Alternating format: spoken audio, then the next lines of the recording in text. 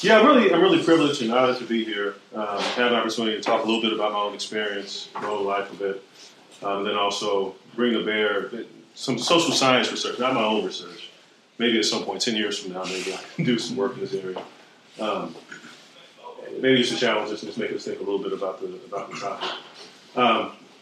So I'm going to alternate putting my glasses on and off. I hope not to distract you all too much, but I really need to clean them. I should have done that before. All right. You're recording this. I have to focus. Okay, so I was born in Lake Charles, Louisiana, southwest Louisiana, for those of you who don't know Louisiana. Actually, that Cajun country, so they play like Zydeco music. It's not far from Texas. And I lived there about 3 years.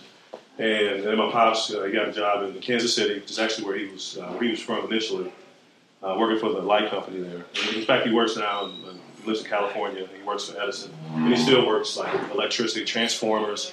Very dangerous work. He's very mechanically inclined. I didn't get any of those skills, unfortunately. But so we moved because of his job. And then I spent the next, 14 or so years there. So growing up, I grew up with three sisters. In my family, I was number two.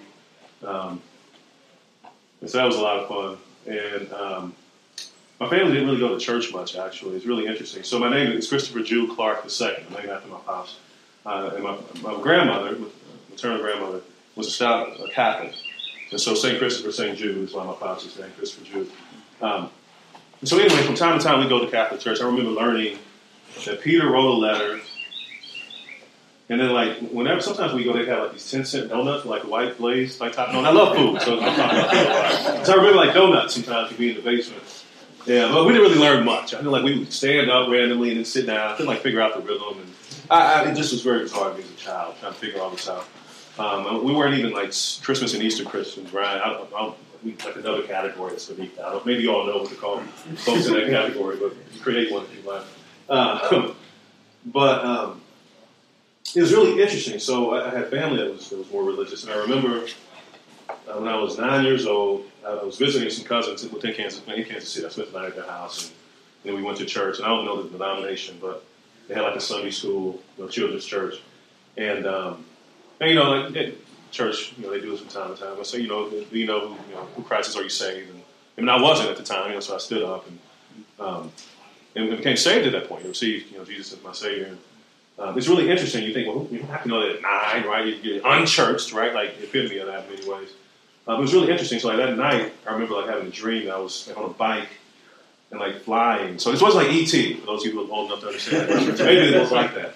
But it was like this freedom I remember experiencing, right? And now I'm 9. It's like I didn't know what to make of it, right? Wow. But it was like this real change in my life. I'm going to drop some words here on you. I'm academic, so I have to try to prove I'm smart, right? So this term, metanoia, the change of heart. I felt like there was something real there that happened. And it was interesting, right? Here I am, still in inner city Kansas City, which I don't know if I made that clear. So all my schools were black, which is, you're going to see a theme here, 98% black. We had a few white folks in my classes. They kind of stood out a bit. So, very much a black environment, and not really knowing much about white folks at all. If I even said white folks, they kind of sent you a signal, right? So, with the people group. Anyway, it was interesting, though. So, I remember I would pray both to God and Jesus, because I thought I had to pray to both of them. I didn't want to get in trouble for missing who I was supposed to pray to. I didn't know, right? This all makes sense from that perspective. And then, my parents wound up getting divorced a few years later. And one result of that is we started going to church. Well, my mom and my sister, I had a sister 6 years older, so she was still with us, but she was far older than we were. But we all moved, with my mom, and we moved to more of a city, sort of suburb area. And I wound up going to school that was much more diverse. Instead of 98% black, it was, maybe 30 or 40%. And then a lot of whites, a few Latinos, maybe a couple of Asians too. But anyway, mostly black and white. We wound up going to church, and I think it's the denomination. I think it's Full Gospel. I don't know. That doesn't mean much to me, but maybe it means something to you all. I just know it was a church, lower class. If I would describe it now, I would describe it like then. I didn't think of it in these terms, but a lower class church, black church, in the inner city, pretty old congregation, mostly female. In terms of when they were the ushers, and not ushers, but ushers. Right? We'll wear the hat sometimes with the white gloves, and we'll sit. Here's your seat, and we sit in the same seat. My mom, taught Sunday school, so we'd go. And that was I learned a lot. I mean, that's like the first sort of church experience I really had. And I just really soaked it up. I mean, my pastor, in fact, he's still preaching now. He's like 80-something years old. But really funny guy. I probably get my speaking style from him because he makes jokes, he talked about, metanoia and like dunamis and like all these like Greek terms. And he like break things out. And sort of my speaking style, I think I do get from him because he would start off and you didn't know where he was going. But then eventually, at the last 5 minutes, he'd make a point. He's like, wow, you could have been there like 40 minutes ago. I could have had lunch, right? But he took his time getting there. But I loved it. I mean, I soaked it up and I learned a ton and grew a ton. I would go to Sunday school. My mom was a teacher, so I learned a lot there. So I remember waking up Sunday mornings and sometimes Mom would have like bacon, and this is real bacon. I ain't like turkey bacon now, but real like pork bacon or something like it. And I'd smell it and wake up and go eat, sometimes, homemade pancakes with bacon and a nice big breakfast because Sunday school started at 9:45 and then like the normal church at 10:45. And then sometimes you get home at 1:30 or 2, just depending on how long it took Pastor Franklin to get through his message. And I just remember being really hungry, so I think that's why I love sandwiches these days, because I go home, that's the quickest thing I can make and eat after being in church all day.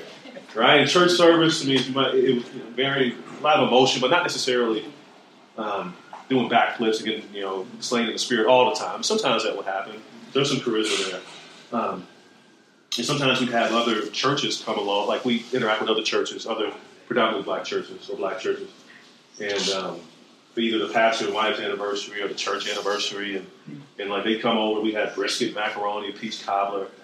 Oh, that's some good food, right? Really bad for you, really good. You all know this is the South, right? So like that kind of food. Stick to your ribs. And in those days, I mean, goodness, then there'd be a 3 o'clock service, and then so you get home at 5, 6 o'clock, and so you talk about going to church from 9:30 to 5, 5:30, 6 o'clock some days, and so but that was just came to the territory. And what really struck me was the relationship between the different churches. The fact that you had, Pastor such and such would come over to Pastor Franklin's church, right? And sometimes we go to their pastor and wife anniversary, and they feed us, right? They return the favor. And it was just really neat. So anyway, that was my experience, okay? Just bear with me. I'm trying to make a point. So mostly black, okay? Mostly lower socioeconomic status. And then very much, a lot of call and response, right? I mean, you have people trying to finish the pastor's sentence. He'd be saying something, and, Jesus whacked. And it's like, no, he's not at that scripture. He's actually something else, right? And then, you think the song will be over, the person playing the piano, but then, like, people will start singing again and then start back up. And so it's like, okay, we're singing the same song for 10 minutes. And that's what I was used to. So then I went to college after high school in St. Louis University, a Jesuit Catholic school. Go Billikens. That means nothing to anyone unless you know St. Louis or you watch really bad basketball. Anyway, and I mean, I really grew a lot there. I didn't grow up from a faith perspective, so I should get that out of the way. That I wasn't like I backslid, so to speak, but I didn't find a church home. I don't like pray and stuff, like gospel concerts, but I really got more involved in like student life type things, student government and things like that. But I didn't find a church home. Even though I knew in the back of my mind I really needed to, but I never did that. What was interesting there is I really learned a lot. Well, I had these stereotypes in my mind, these sort of barriers, I should say, that existed between myself and other people. In fact, this is sort of a broad way of telling the story. So there it was really like white Catholics, right? And so like hypocritical white Catholics. Let me just be clear there, right? And not that blacks weren't hypocritical, but who were Catholic, but a lot of them weren't. So I had this idea in my mind, and some of these kids were more affluent, a private school. Not everyone was rich, but some of these kids had some money, you could tell. And so they go out Friday night, and so I was RA for a number of years.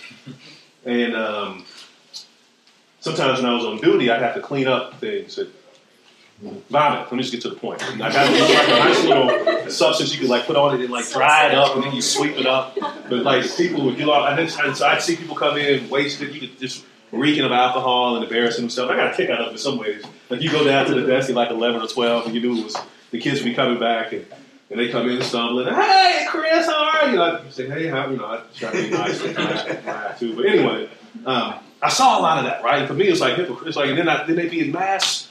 Oh yeah. 10 o'clock. So we had like a 10 o'clock Sunday night mass. That was great for people who need to study and stuff. And I see these kids leaving to go to mass. I'm like, I just saw you stumbling in here last night, the night before, wasting it. So again, it's a judgment in my mind. I'm not proud of it now. That's where I was. And so in my mind, like, that's just sort of how people work. Just hypocritical, right? I mean, it just goes with the territory. And it was interesting, though, because my heart changed eventually, and again, I grew as well. But I realized that there really were people who were true to their faith. And some of these kids who did that also, right? They just were struggling. They made mistakes, right? We all make mistakes.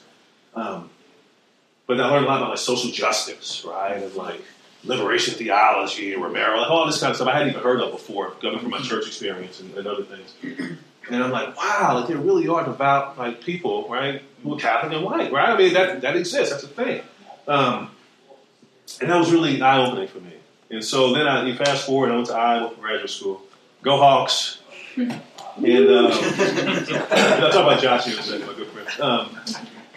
And so there I went to pursue my PhD in political science. And I knew I needed to get my faith life back on track. And so I remember meeting, like going to like the student fair, you know that thing they do with elders. Well, yeah, Love Shop always goes, right? Whatever it's called, the student fair thing, whatever. You know, all the student groups are there. You want people to learn about who you are. And I remember meeting a guy from InterVarsity who wound up being one of my spiritual mentors, Kevin Coomer. And Kevin's a white guy, so Kevin's he's going to turn 60 this year. So back then he wasn't quite that old. So it's fall 2005, so you won't do the math. But he still, he kind of looks like a mix of like, sort of like Luke Skywalker, like, but before he had, so remember these Star Wars fans. So like Mark Hamill actually got in an accident like between the filming of the first Star Wars and The Empire Strikes Back. And so that's why they do the whole thing with the little Yeti or whatever it is, like tearing him down and messing his face up. So his face got really jacked up at some point. Because he was much younger in the first film, New Hope or whatever it's called. Help me out. You all look it up. You Star Wars fans.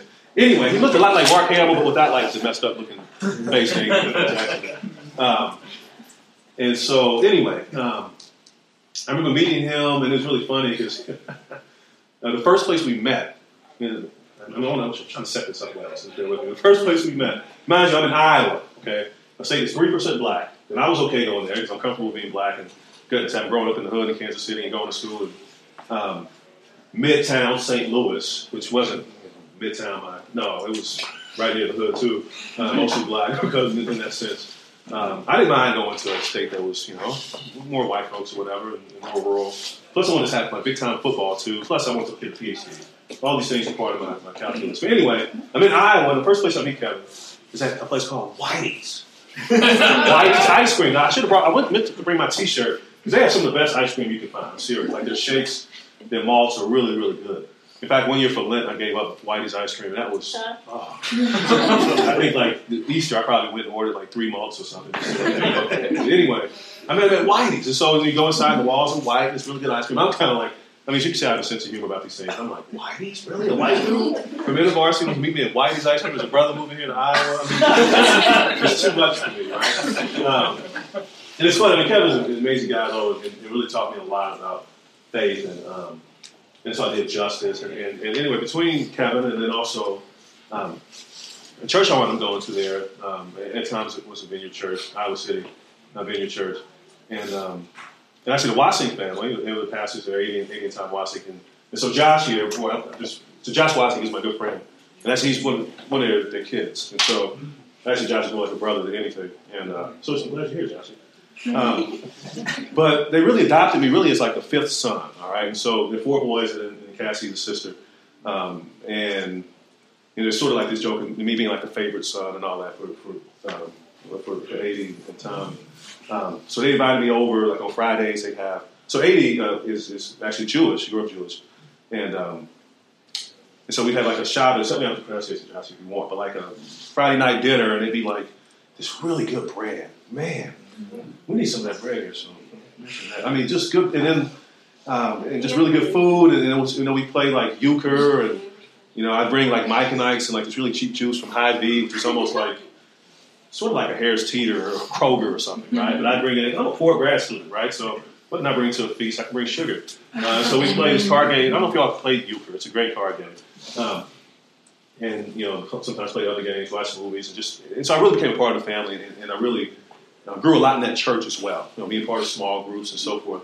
The overall arching story here, I do have a point, is that my time in Iowa. Well, goodness, I can't going without mentioning Tiana. So then also I met my wife Tiana there. Get myself in trouble. Oh my God. at the Vineyard Church, in fact. And in fact, A.D. was actually really critical in kind of helping Tiana and I sort of cross each other's path and become aware of each other. I'll tell that story another time. But anyway, and so Tiana's white, for those of you who don't know. And, so we met each other, we went to the same church and all that. We really cultivated our relationship there. Obviously, so we're married now. We have 3 lovely girls. What was really interesting is that I didn't intend to marry a white girl.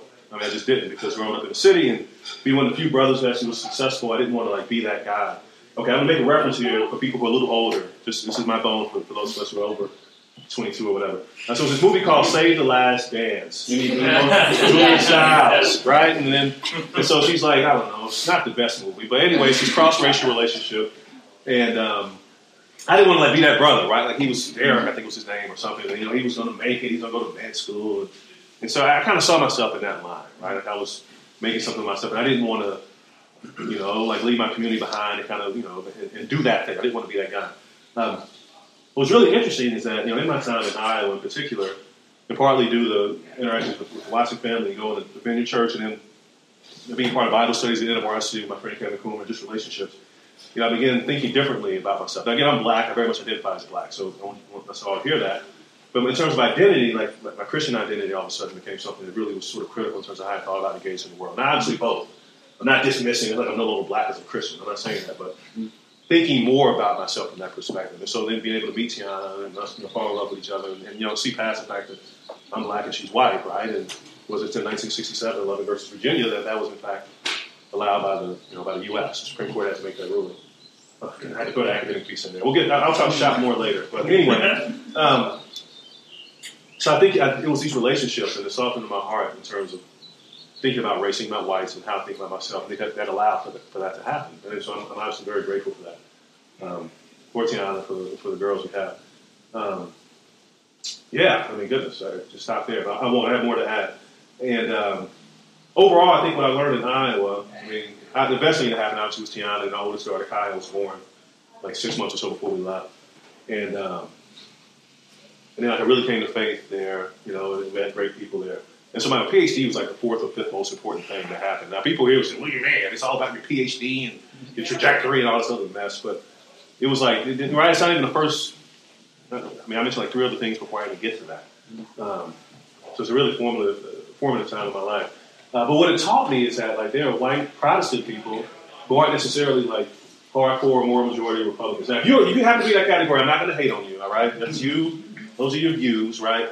But, my sense was that, I just weren't a lot of more left-leaning, right, or white people who were Protestants. I just didn't know many of them. And if you look at Christian Broadcasting Network and Pat Robinson and all that, right, 700 Club, and all that, again, I think I made my point. Liberty University, I should stop. But my point is, right, that's a whole thing. And so I'm like, wow, people like this exist? Kevin, that guy, I'm always getting emails about him, like social justice. He's... right? And it just was really eye-opening for me. And then also, Josh's family as well, right? So that was a real process of growth for me. What I should also add, because I want to leave time for Q&A. I can talk all day, so let me speed this up a bit. What I learned a lot there in terms of going to more of a white church was, was kind of awkward, right? Because I'm like, man, first of all, where's the choir? There's no choir. You stand up and sing. And the songs they were singing were different. I'm used to singing, songs about... necessarily about guys as opposed to sort of 2 guys. Just the lyrics were different. People didn't dress up as much. They wore this would be dressing up, right? This. And then my other church, it's this isn't dressing up. What do you mean? It's a church, right? Put on something a little nice and khakis at least. And then there wasn't interruption of the pastor. The announcements were a lot drier. And again, actually I did announcements for a while. It's another story, but it's you couldn't digress. You had to get up and just read from the script and go sit down, as opposed to getting to tell a little bit of a story, right, and breaking things up, and anyway, just very different experiences. But again, I grew a lot, and I'm grateful for it. It was just really funny though, going from what I described to you before, right? We could be in church all day, and then you go to a different setting. And I'm wait, where's Pastor White University? Where's the other white church, whatever church that y'all go have brisket and macaroni with up on Iowa, pork tenderloin and corn with, right? Where's and then what's going on again? it's just very different makeup, right? Anyway, I'm still very grateful for it. I'm not being critical. I'm just saying it was very different. All right, so then, leave Iowa, come here to North Carolina. I'm working on my accent here. I'm not trying to offend anyone. I'm having fun. What was really interesting is, being educated and being in a relationship, having multiracial children. I mean, you don't have to go back too far. In fact, you don't have to go back far at all to see, the race issue here in the South, all right? And so I don't have to break all that down. There's no reason for me to do that here. But I had concerns. I'm like, man, okay, so Chapel Hill I knew was different. Any college town is okay, right? But this is like one of the states that's seceded from the Union, right? I mean, it's like, man, I lived in Louisiana a few years. Missouri, which I never call it. But I grew up in Missouri. I grew up in the cities as opposed to rural Missouri. I mean, they were, sort of sympathetic to the cause of slavery. I mean, the whole Missouri Compromise and all that, and Missouri and Kansas, bleeding Kansas and them beating crap out of each other. I can say crap. I said crap already. I'll say it 3 times now. I keep repeating it. Anyway, it's not like Missouri was like this bastion of liberalism when it came to racial issues. It wasn't. But still, I wasn't maybe an adult living in the South, right? A young professional with a family and an interracial relationship in the South, and then dealing with in terms of barriers, right? It's like, man, like white Southern Christian people, right, who might have very conservative views politically, who might not like me because I'm black. I mean, that's just who I'm going into this situation with this kind of attitude. So it was really hard for me. Like, goodness, man, I got to deal with this, right? And I had different experiences here in church that just maybe weren't the most positive. But the thing I'll say is that I think what's really helped me a lot is having relationships with people. So people actually like Matt, actually. As a Southern, Matt's from the South. I mean, you hear him open his mouth, he's from North Carolina, and from some island I've never heard of in the eastern part of the state. Or Bag of Swamp. Where you from, Matt? Swamp Bag or Bag of Swamp? He's a North Carolinian through and through. Right? I'm picking on you. I have to. Right? But he's a North Carolinian. Right? And I really got to know him well and got to see his heart. And when you meet individuals, right, who fit into these sort of stereotypes you have, it changes how you think about them. Right, it allows you to really realize that, man, I can't just go with this sort of barrier, right? And even as a Christian too, it's not my place to hold this sort of unforgiveness and judgment towards other people. But anyway, then also my friend Hank Charleston, who is an InterVarsity staff person here. Hank also, Hank, he's also North Carolina, right? I mean, through and through. But get to know him as well. And so I've really gotten past my real bias, prejudice toward white Southern people, especially, to be honest, really white Southern dudes, right? Man, right? And a lot of it, too, I mean, look, you don't have to go far in history, right? To see these were the people, the hoses, right? The civil rights movement, old Bull Connor, right down in the South, spraying folks. I mean, right? The police and all that. I think y'all don't have to, kick the dead horse, right? But there's a reason for that. But, being able to get past that has been really powerful. And so I'm very grateful for that. And, and from a faith standpoint, it's interesting. So actually, I'm talking about Maggie. I'm talking about you for a second, Maggie. You're here. Tiana and I went to church. Maggie left for about 9 months, and then just before going there, we went to a church that was much more affluent. I like saying it that way, or you have to say it that way. Right? A British person or something. Anyway, Maggie's church is downtown Durham, and it taught us a lot. One of the biggest things. What about the affluent church? No, my goodness, the antithesis of that. But one of the things that really taught us a lot, Tiana and I, is, it's really hard to be in downtown Durham and have people who have struggled with addictions and struggle with poverty, right? Many people of color, many African Americans, not all, not exclusively, but many. It was really, really hard. It's very humbling, right? So we're going in there thinking, we want to move away from this lily white. I love saying that, lily white. It's just great. That comes off your tongue. It's very white, affluent sort of church, right? And we want something that's more real and raw. Boy, did we get that. It was good for us. And it was difficult. It was very humbling. And in many ways, it made me, instead of being on my high horse, look at me, Mr. Right? I'm going to this church and downtown Durham, and look at me, look how great I am, pat myself on the back. It was more like, man, this is really hard. And who am I to sit and point the finger at people, right? I mean, it was very humbling, and so that's been good for me. So then when I was going to Love Chapel Hill, and actually Maggie just kind of helped us with that. Yeah, you did. She helped us out. So that was cool. And so, and then wound up, that's how Tiana and I and our family wound up here. It's been great being here and getting to know folks and and being able to do something like this, I never imagined that would happen. I mean, in North Carolina, like, you all sat here patiently listening to me ramble on about things, and care to hear it. I mean, that's just really amazing, right? So I'm very grateful for that. What do I want to add here? So yeah, so hopefully you all see this trajectory, right? Like this whole idea, I mean, coming from where I came from, and like not having a lot of exposure to whites, and then like slowly but surely having more exposure. I didn't talk about it in high school, I did debate in forensics, so I was one of those debate nerds.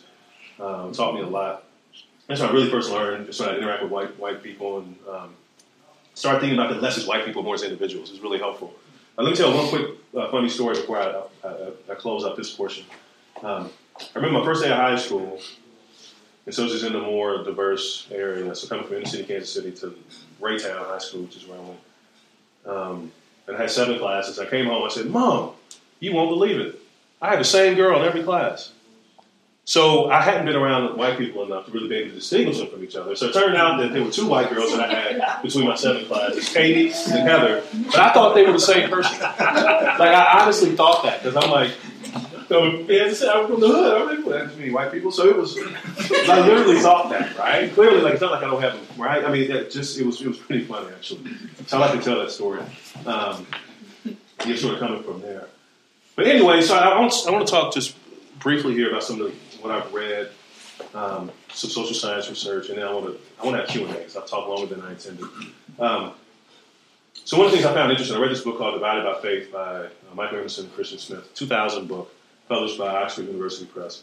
And it's a really amazing book. I hope to write a book half that good at some point in my life. But there are a few things I just want to mention, and they might come up in my Q&A later. One is what they're basically trying to look at is how white evangelism, so white evangelicals, how they sort of contribute to or shape their black-white relations. It's a real big picture. Okay, let me hammer down a little bit more.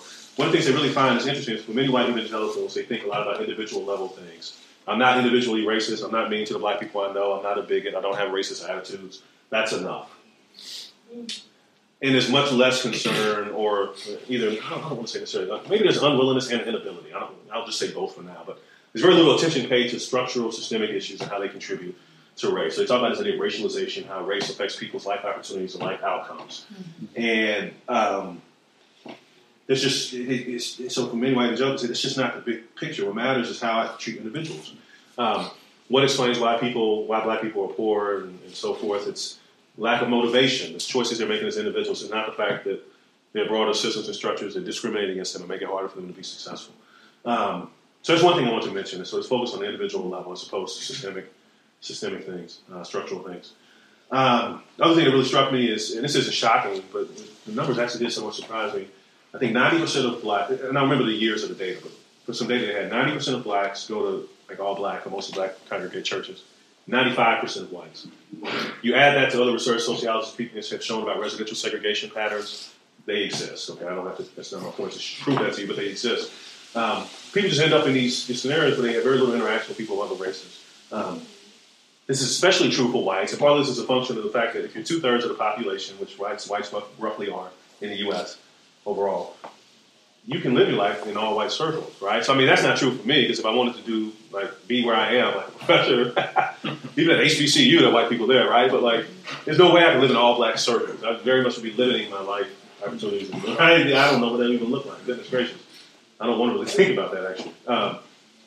So it's not true for racial and ethnic minorities. Again, a lot of this is a numbers game. So anyway, you just have a lot of segregation, right? And churches are segregated. We know that, right? But one of the things they talk about is one of the reasons why churches are segregated is because homogeneity is good for growth. All right? So in other words, when I'm around people who are like me, I'm not challenged, right? I'm not made uncomfortable. I can just sit and we can talk about our 401k. I don't talk about this. I talk about basketball, and I talk about what I ate for lunch. You know, I might talk about something, right? But people talk about things that they care about, right? And it's easy. And then you just sort of, it just kind of goes with the flow. And those are the sort of entities, organizations more broadly, they grow, right? Because people are comfortable, because they aren't challenged, because it fits needs in terms of meaning and belonging. And actually, for some, right, the goal is church growth, and people come to Christ, right, and become saved and so forth. Homogeneity is a good thing, right? Because it leads to growth, and that's the whole goal, is to grow the kingdom, right? Bring people to Christ. So let's put racial diversity, integration, all that stuff to the side, right? And let's pursue growth. That's not the whole story. It's just part of what I wanted to. That's true, right? But And you should read the book if you can. It's really well done. But that's interesting to me, right? One of the reasons why churches are so homogenous. I'll end this part with one last sort of statement because we can talk more, obviously, throughout the rest of the night. So they talk about racial reconciliation in the book, and I need to read more on it. I'm probably not an expert, but I was able to pick up a lot from the book. And they talk about these different steps to racial reconciliation, right? So first you have to form like relationships and friendships with people. The third step is whites like repenting from their sins and their contribution to racial inequality. And the fourth step is talking about blacks and whites, blacks receiving that forgiveness. All right. The second step is Christians, black and white, resisting like social structures and inequality. Hear my word, it's structures, right? I brought it up before. So when the whole sort of popularized version of racial reconciliation does a really good job, like the first part, right? Let's form relationships. Let's ask, let me get to know you. Let's have coffee. Let's whatever. Much less attention is paid to the structural resisting structures and systems. And the reason why is because it's costly, right? If you resist structures and systems, it might impact your pocketbook. It might impact you economically. It might cost you something. And you don't want to pay that cost. You don't want to sacrifice. I mean, it's too costly for you. And that just really struck me as like, wow. That's something I should bring to bear here in this forum. See what people think, what your thoughts are. So anyway, there are some positive parts of the book in terms of people being able to change their views and realize the impact of structures and systems. A lot of that has to do with relationship. One of the things that you mentioned was really helpful in terms of helping how whites in particular think about race is actually having relationships with African Americans who are of equal or greater status. So in other words, it's not someone who necessarily drives a bus or cleans your toilet or whatever, right? But it's someone who maybe's got some authority over you, right? Or have more status than you do. So it's something I thought was worth mentioning. Anyway, the whole idea about like having to sacrifice and having to be uncomfortable, right, in order for change to happen really struck me. And so I wanted to, make us aware of it and see what we think about it. But yeah, no, that's all I have for now. I went on for a while. And so I'm curious, what questions you have or comments or anything. And thanks for hearing me out.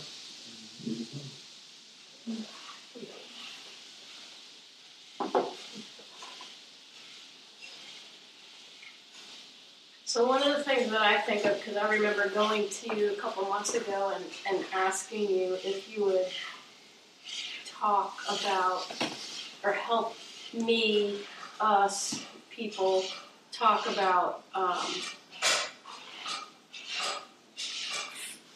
how does our faith operate when we see very obvious injustice toward African Americans as white people.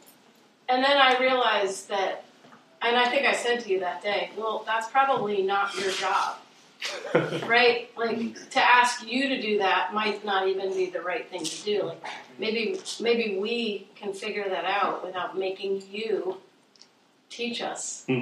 But we need you in the conversation. So what, this might even be like a totally dumb question, but like, I don't know what to do. I don't know what to do. I see how some people respond to some of the injustices and protesting, and it doesn't really feel to me like that's what I feel like I'm led to, and I might be wrong. So can you say something about that, about responding well to injustice? You talked a little bit about white Protestants and Catholics that you met that were engaged in social justice. Yeah.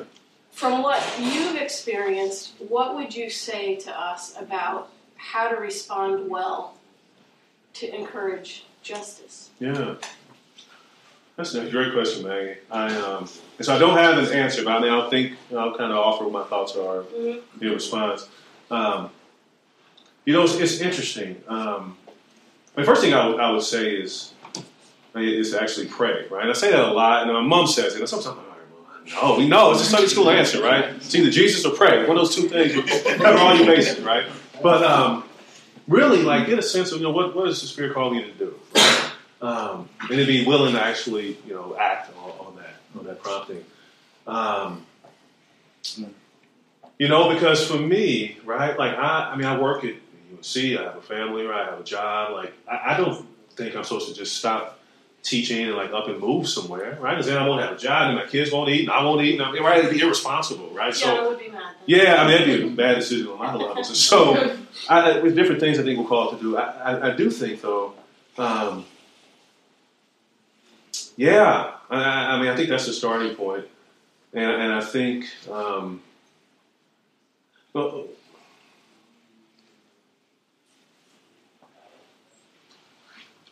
so I'll offer this, Maggie. I was talking with Matt and Justin about it too.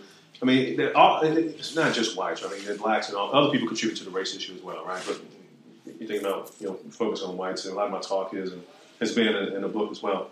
But I think we all contribute to systemic inequality and injustice. I mean, where we shop, like where do we go to the grocery store? I'm not going to do a survey here. Just kind of bear with me, right? Where do you buy your clothes from, right? And do you drink?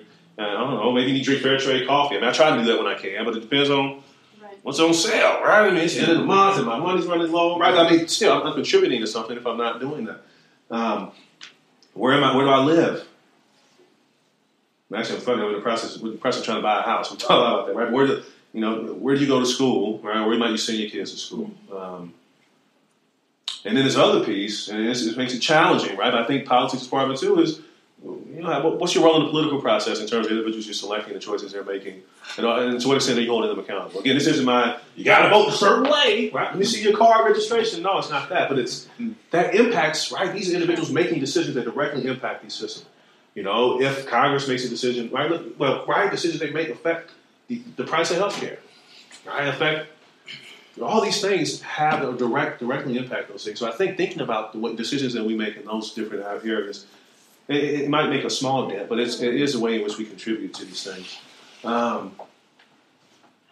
I don't know. I can't think of anything better. But I think those couple of things, sort of trying to get a sense of that, of what God might be calling you to do specifically.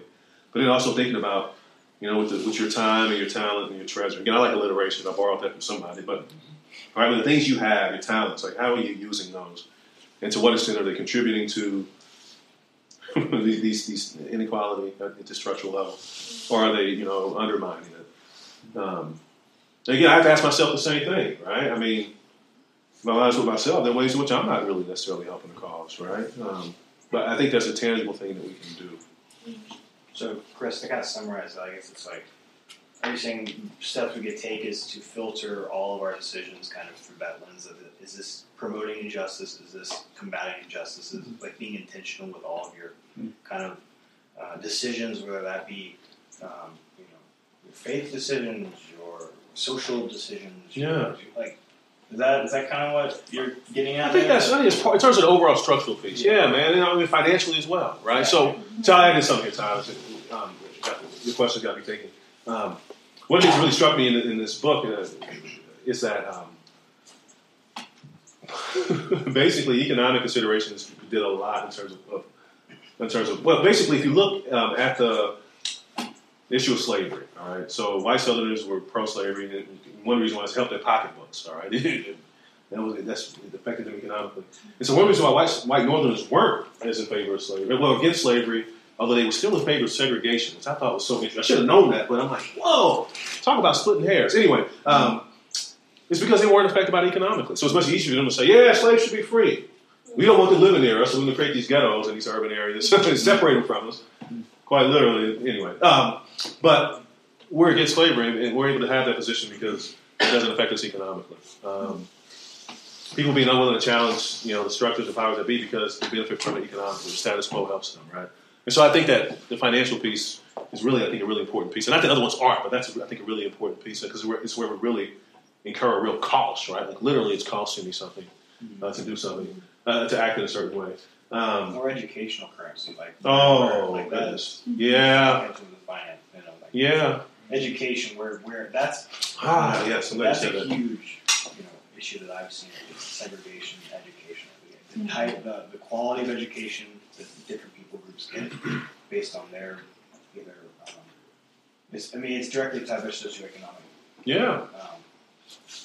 potential and their their families and it's, like because no one wants to take that kind of hit as far as like with your child. Like I always best for my child always. Yeah. Always. Like I'm not going to use my child to further like Right. like, I'm not going to let them be a tool Yeah. to kind of fix the system because I want what's best. So it's kind of like it's hard like when like I guess we all want to kind of expose our children to other cultures, other ways of life, other perspectives, Right. young, and to kind of dispel a lot of those stereotypes at a very young age. No one wants to kind of take that cost because, anyway, that's your kid. No, and I'm guilty of that too, right? I mean, Yeah. Tiana and I talk a lot about do we?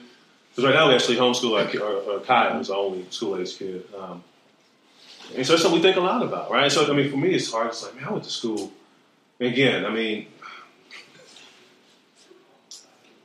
I would be able to play Uno during the school day. Like, we would play cards. We play, pick a football. Remember that when you do a triangle, you flick it? Yeah. That's pretty good. Yeah. I could get that field goal. I might get hit where you are, Robert. Back in the day. I could hit that. We would play that in the middle of the school day.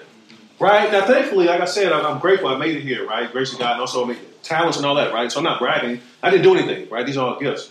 But I look at my peers, talented people, and I'm like, or in other words, people who are mediocre, who go to really good schools, come to college, right? If you're mediocre in the Kansas City school district, Kansas City, that's how we say it, Kansas City school district, good luck, right? Going to college, right? It's not going to happen. And so, to your point, these different opportunities from an educational standpoint. But yeah, I mean, I struggle with that too, coming from that setting and thinking, wow, I want to force my kid, kind of to go to a certain school just so I can make a point, right? Why am I doing this? And it's just hard too, because then you create more schools. Again, I'm not against charter schools inherently, right? But I'm going to teach, my Poly 101 class, I'm going to tell my students more about this, that as you take lessons more and more from public education, it just exacerbates the problem, right? You come up with these alternative methods that might be useful, but then it's like, you're not investing in public schools, and then you continue to have schools. In fact, charter schools are becoming segregated here in North Carolina. There's research on that. And some people get ticked at it, but these things are becoming segregated too. And so, and then the whole school, like a lot of the beginning of school segregation was because of Brown versus Board. It's because the Supreme Court said you can't have schools be segregated, and so whites took their kids out of school. I mean, as I learn more of that, I'm just like, hey, like how do we get into affirmative action and other things? And busing, right? Let's bus them. And boys, talk about dropping a boulder or something, right? Back in the 70s, just say that busing. It's like, oh. So Okay, I have a question. Yeah. This, I guess, not necessarily for you, it's for everybody. It's going off of what Maggie said earlier about just like, how do we do justice? Like, what do we do? And what's interesting to me is that the first responses you gave were kind of more private in nature. It's like, pray, ask God, and then like contemplate like how you could, go against, the systems.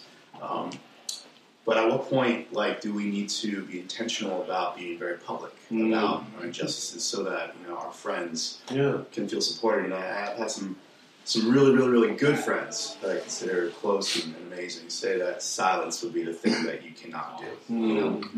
Now, I know when things happen, right, with the world, that there's opportunities to not be silent in that case. Right. But what happens when those things are not happening? How can we not be silent and be supportive to our brothers and sisters that are of different colors when there's no shootings, when there's no things like that going on? So this is my question that I have. How do we live out justice publicly so that our friends can feel supported when there's not much going on in the world to talk about per se? I guess maybe that's kind of raised in recent events.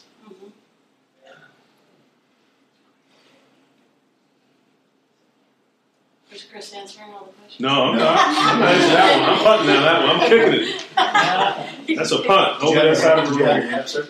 Yeah, this is high level. You all talking high level. Yeah. I mean, I'm trying to follow, and it's you have more experience doing it. But anyway, the whole thing is relationships with people need to intermingle with each other and put Jesus in there. That's the only way it can be done. And I've seen amazing things happen, and the power of God, and He can change things. And what will take a lifetime to do, He can do it in 1 minute, 1 second. But I mean, this is this is how I see it. I see getting the power of God in the church because power. I mean, I grew up. I used to live in the hood myself. I lived under a house in Raleigh with a raccoon, and in the middle of Raleigh, a raccoon. And I've hung around people that got involved. I went over to eat chitlins and oh man, all that. I haven't even done that, bro. I can't eat chitlins, man. Big chitlins. But anyway, you know, it's actually I ate chitlins when I was in prison. But anyway, I went through a tough life, and you know, it's learning how to deal with people, black people, white people. I don't care who they were.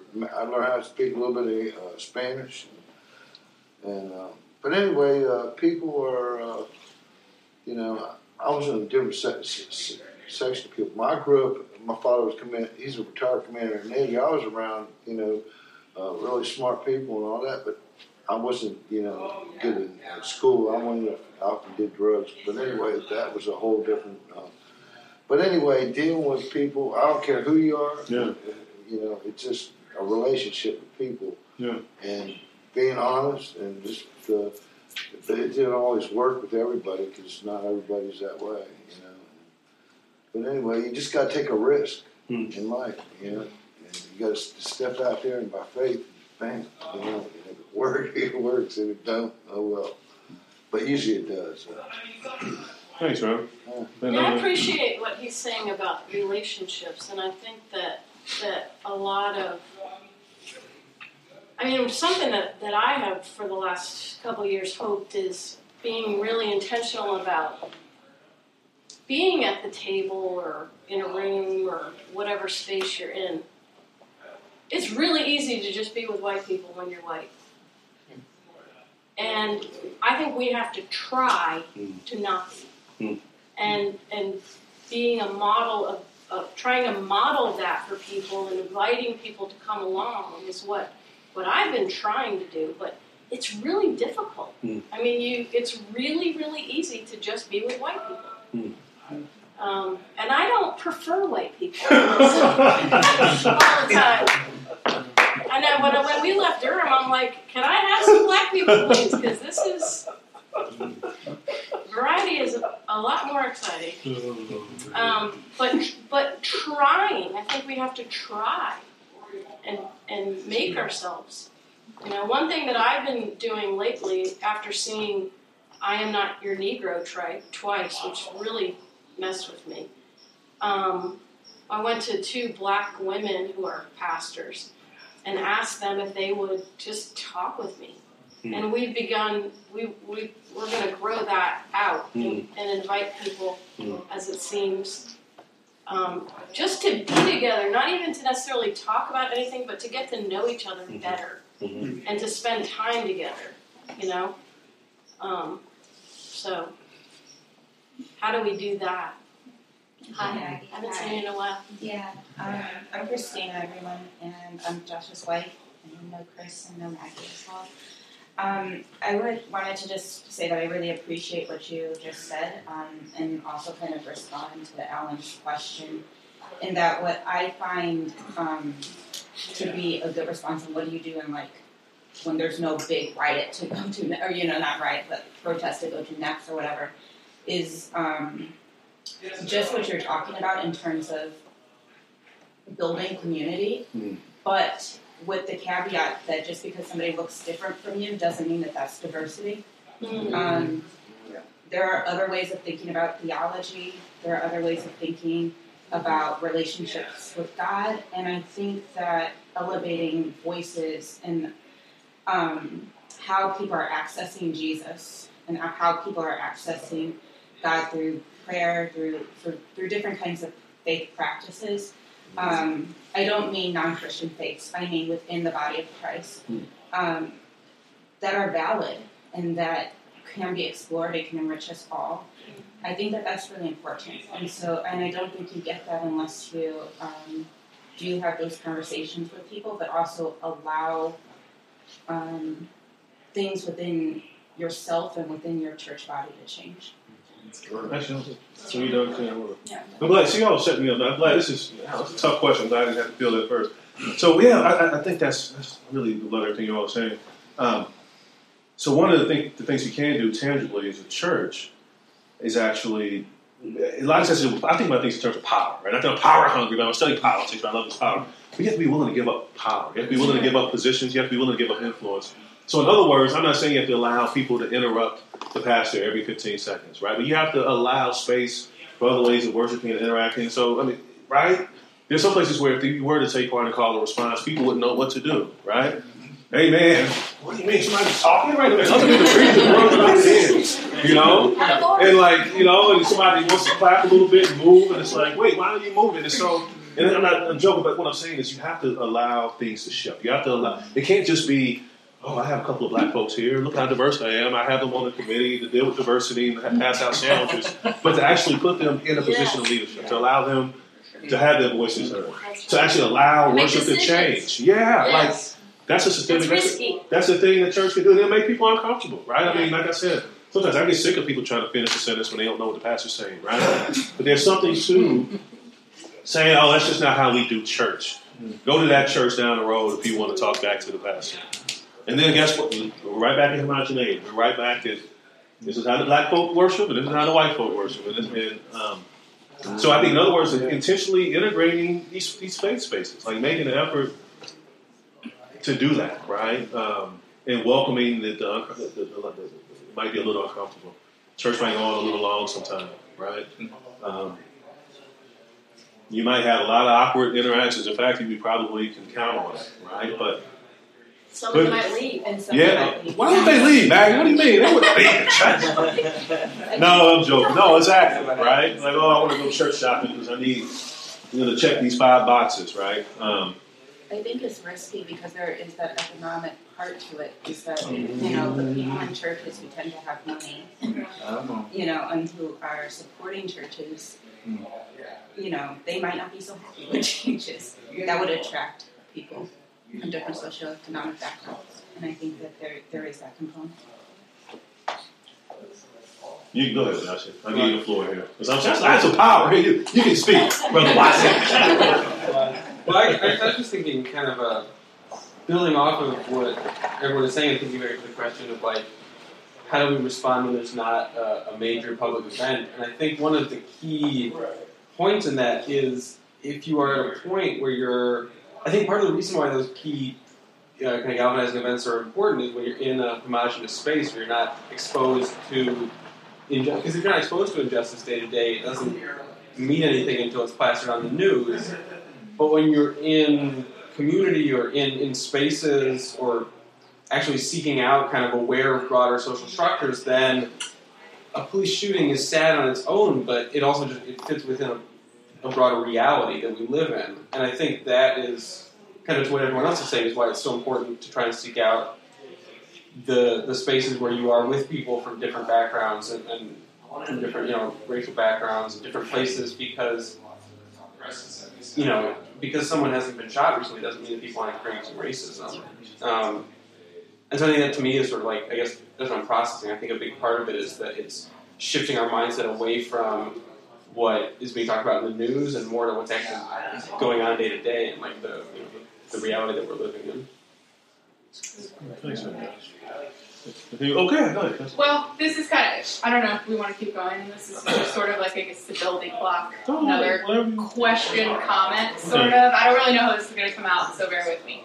I grew up in D.C., and my father's Colombian, and my mom's from North Carolina, and she's very politically active. My dad wasn't. Grew up in a not great school district, so come middle school, high school, I got the opportunity to go to this all-girls Catholic school, which was very affluent, a lot of politicians' kids. So I grew up in my home very much with the Colombian culture, always identifying as Latina, and then I would go to school, and it was such a negative connotation of being Latina because I was like one of 4 people that wasn't white in my class. So I grew up very frustrated, and my mom's family here in North Carolina, I love them, they are my family, but it was a big deal that my mom married a Colombian, and so that's kind of been on me, and there's always some sort of comment here and there.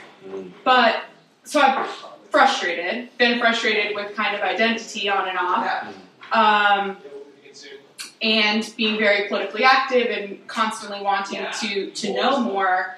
I find myself getting frustrated with injustices and angry with people that are in power and abusing their power to continue injustices. And I guess my question, or what I'm trying to get at, is sometimes I feel like I lose a little bit of the focus of my faith in those moments.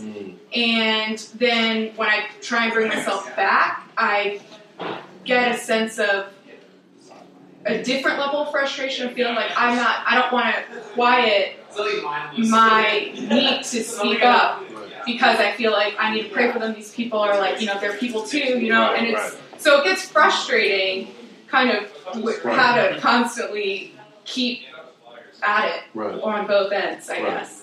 So I don't really know if that came out. No, I'm fine. That made sense. Okay. No, thanks for that, Cass. Anyone else can respond? Thanks for sharing some of that.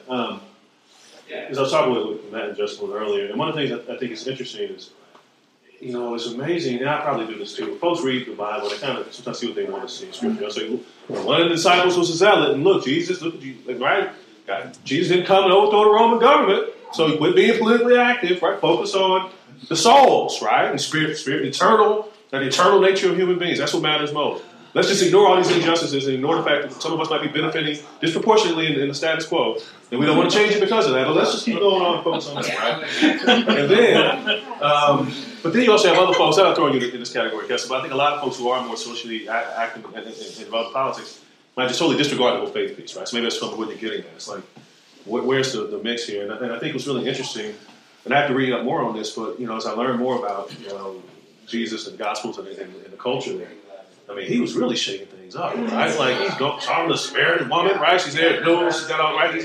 What is he doing talking with her, right? Like, what is he doing eating with these people? He's supposed to hang out with the Pharisees, right? The dudes who had the influence and power, and he's giving them the business, right? And hanging out with these lowly folks. How that's undermining those social structures and systems. That's how I see it. Now, y'all, maybe we can argue. I don't want to argue theology with you, but I think there's evidence for that, right?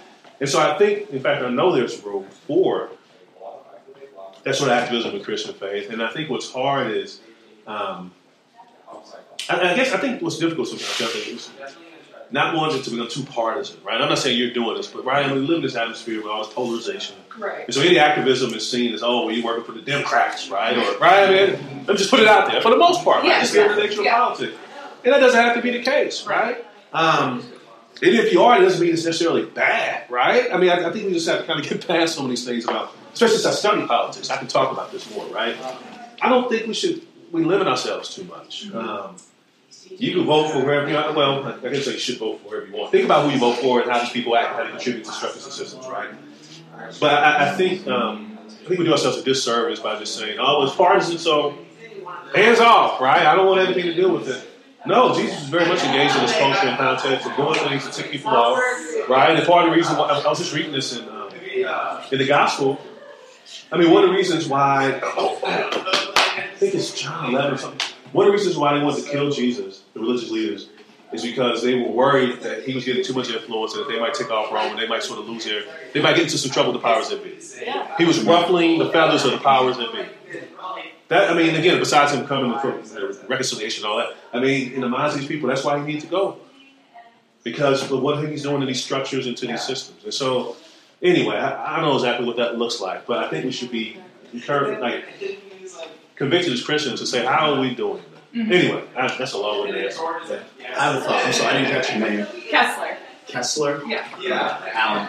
Hey. So, and this might be using my evangelical toolkit, but I wonder if the answer to the question on how to stay balanced is really kind of like found in relationships. Because I need someone like you, Kessler, to really put it in my face and be like, hey, look at these things. And maybe you need someone like me who can be like, well, let's think about, all the different things. And I wonder if that's the case. And I appreciated what you said, Chris, about like Jesus, because he was with the poor, he was with the rich, he was with the Pharisees. I mean, he ate dinner with everybody. And maybe that's what we need to do too, to kind of stay balanced. Yeah. And so I wonder if that's a thing. Yeah, I'm not trying to No, this, but you're not. Go ahead.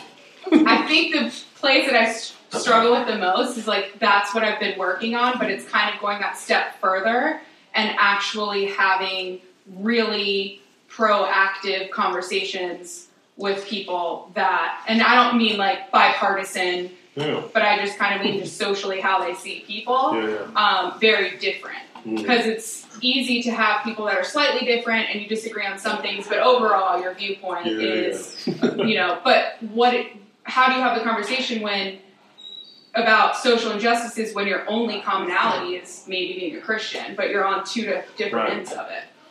So I think one way to get it, you also feel free to interrupt, but I think one way to get at that is, so one of the things these guys say in their book about our faith is, basically, white evangelicals need to read. And I'm watering it down. That's one of the fun things about when you paraphrase things. But basically, you need to get educated, right? Because I think if you read some, it's pretty clear, right? Like how these things play out. But if you don't know, which is amazing, and you also live in these very homogenous, all white environments, these little subcultures, and so you really don't have a clue, it's pretty easy to continue thinking that way. So in some ways, like maybe encouraging people as you interact with them, not like in a mean way, but say, hey, I really recommend this book. X, right? Get you thinking about something and then talk about it. I think one way to help with having a Christian faith, I mean, that's central to this whole thing, is because how do you see them, right? How do you understand them?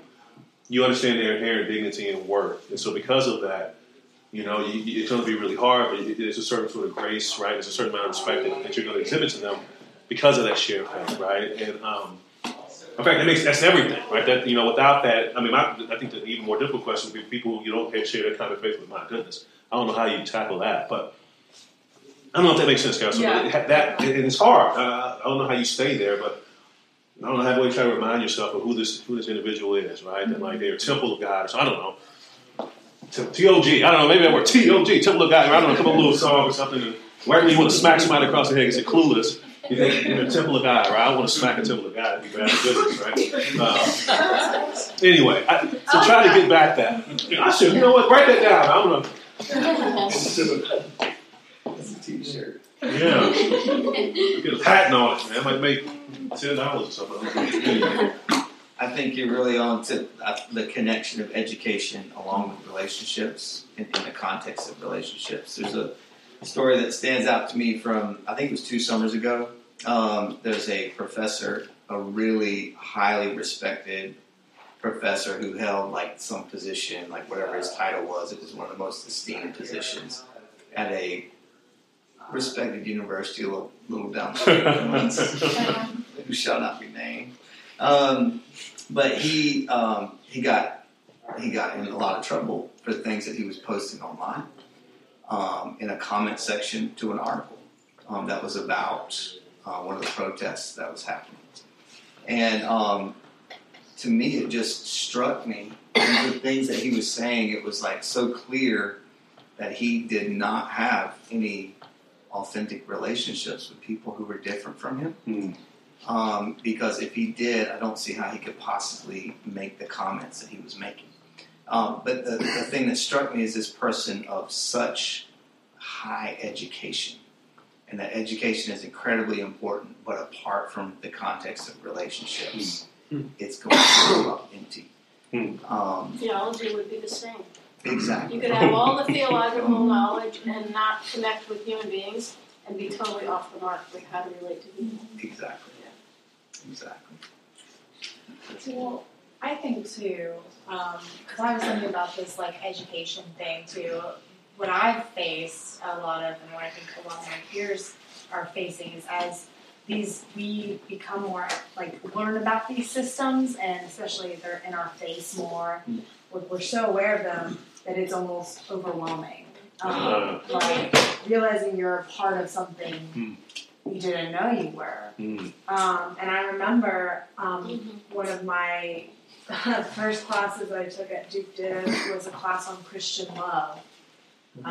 Duke Divinity, with Amy Laura Hall, and I was like, oh, this is going to be awesome. She's so sweet, she's an ethicist and all this, and it's on Christian love.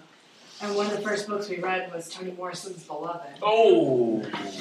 And I was just like, It was all, and I remember like going and meeting her office and be like, I don't know what to do with all this information, like all this stuff. Like I haven't had to face this, you know. I don't know what to do, and just feeling so broken. And that whole class was like a whole semester of, oh my God, how on earth do we love each other? Like how do we do that? Like, and it was over and over again, like seeing how much we feel about this. Oh. Yeah. So it's just not the easy, lighthearted class. Wow. I'm just being. Yeah. So anyway, I just kind of wanted to name that and kind of confess, like that's been a struggle for me, and I think I've seen, especially in light of the past couple of years and kind of the political atmosphere and the social media, which you know, it's like you can't. You just pound it, like it just keeps coming in, and you're just over here like, I think Maggie probably, I've had different things like, what do I do with this? Yeah. And I like the answer of like relationships and being intentional, and I think that is a big part of it, but it still feels like here's this big system, and here I am, this little person with a broken heart. What do I do, you know? What is that? Well, no, thank you for that.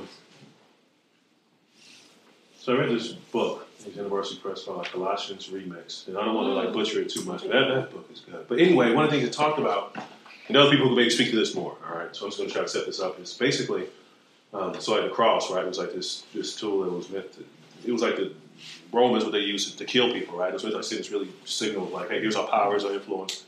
You don't want to deal with us here, right?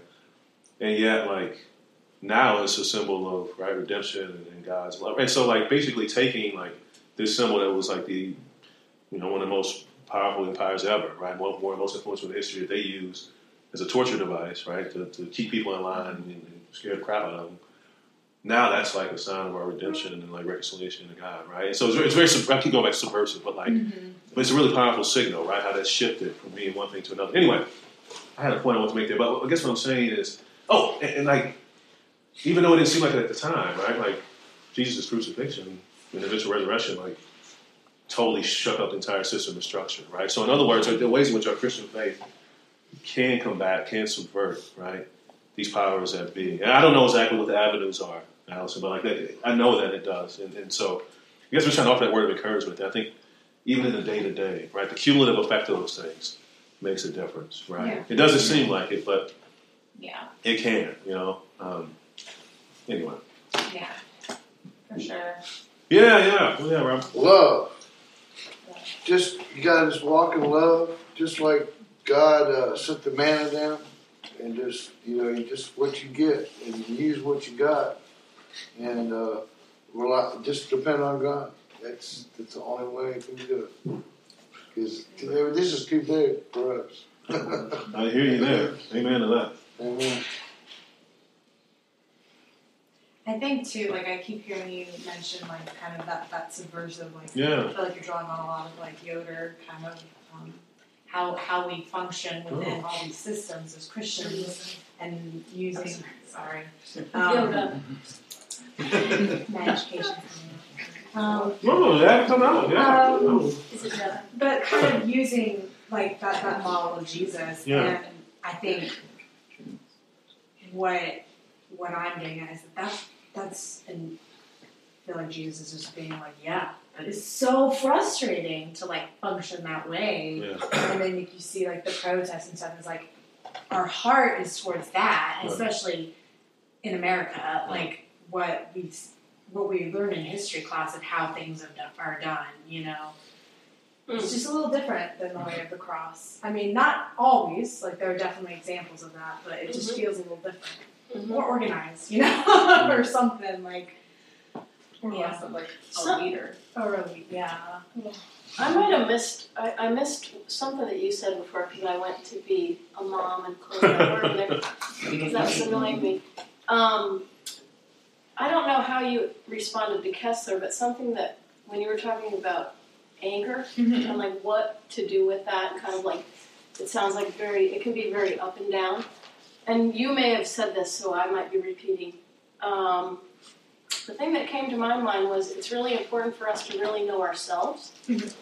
And to be formed inside, so that we are changing and that we're acting out of a healthy place, I think. And that's probably a practice I have not always done well, and I've been trying to be better about that, because, you want to get mad, I want to, punch somebody in the face, and I have, not physically, but that's not always effective for me. So as a leader, I've been trying to be well, how do I do this well?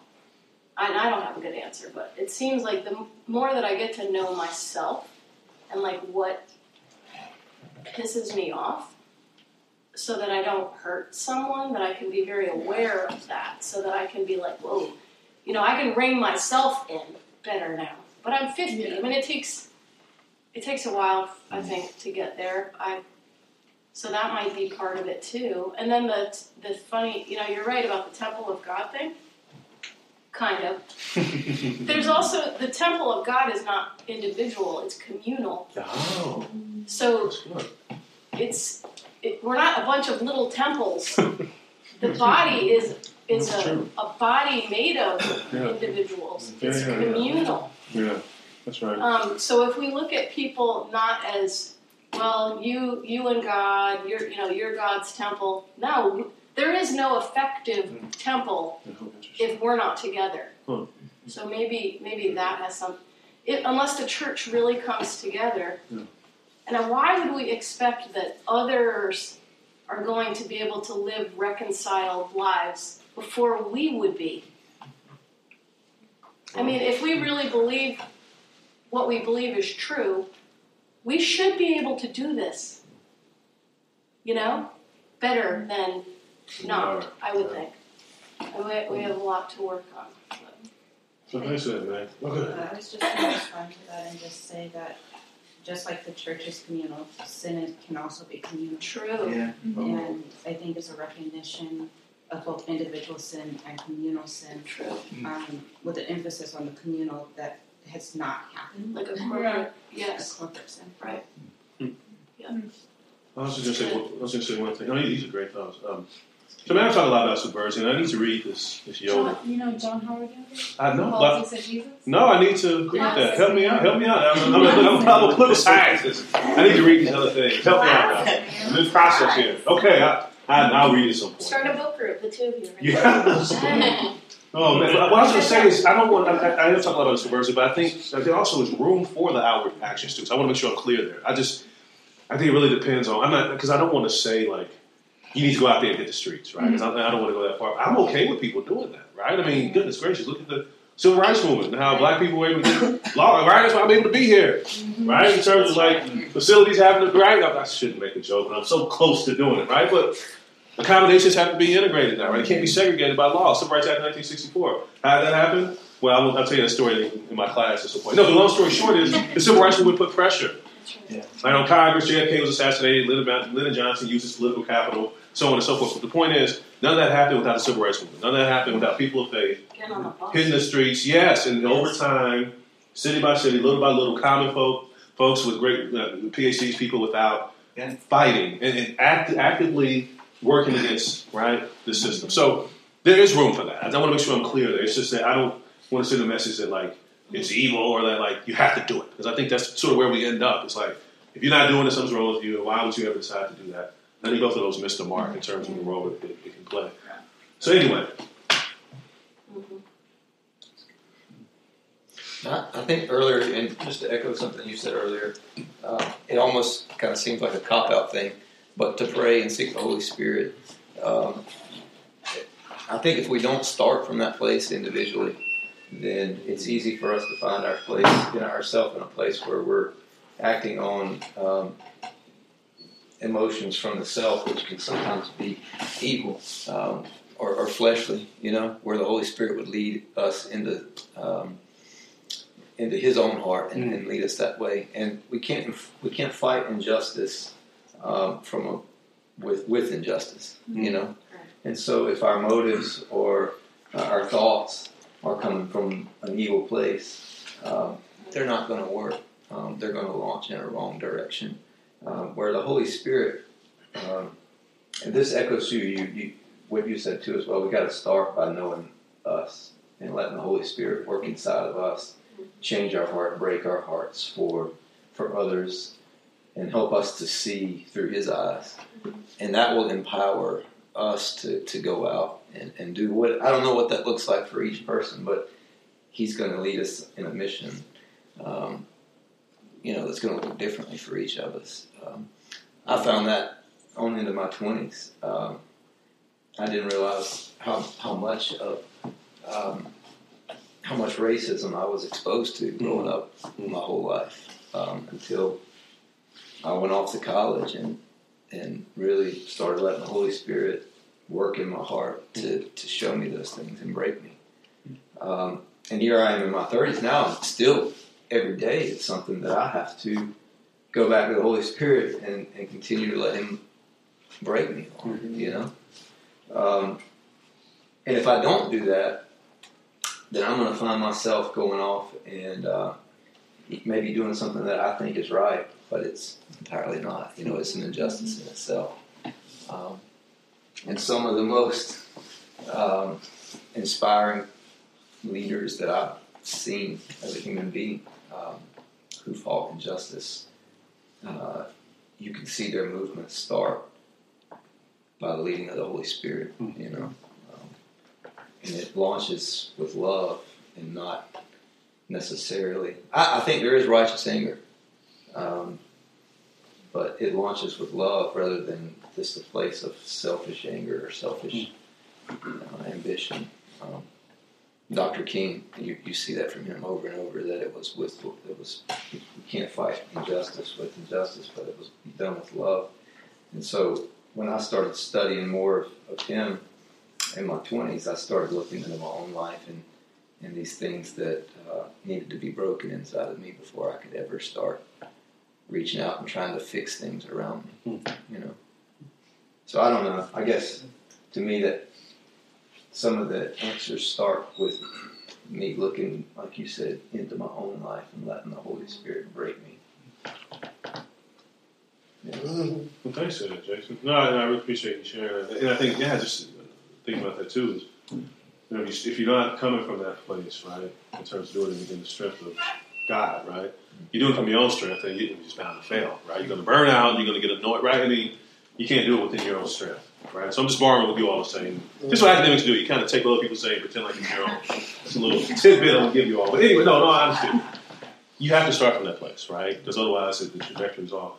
And I think the main thing is being willing, right, to actually respond to what the Holy Spirit is prompting, right? Because, and again, I should be careful here. I'm going to put my foot in my mouth, but I think there are ways in which we might know we were supposed to be acting differently.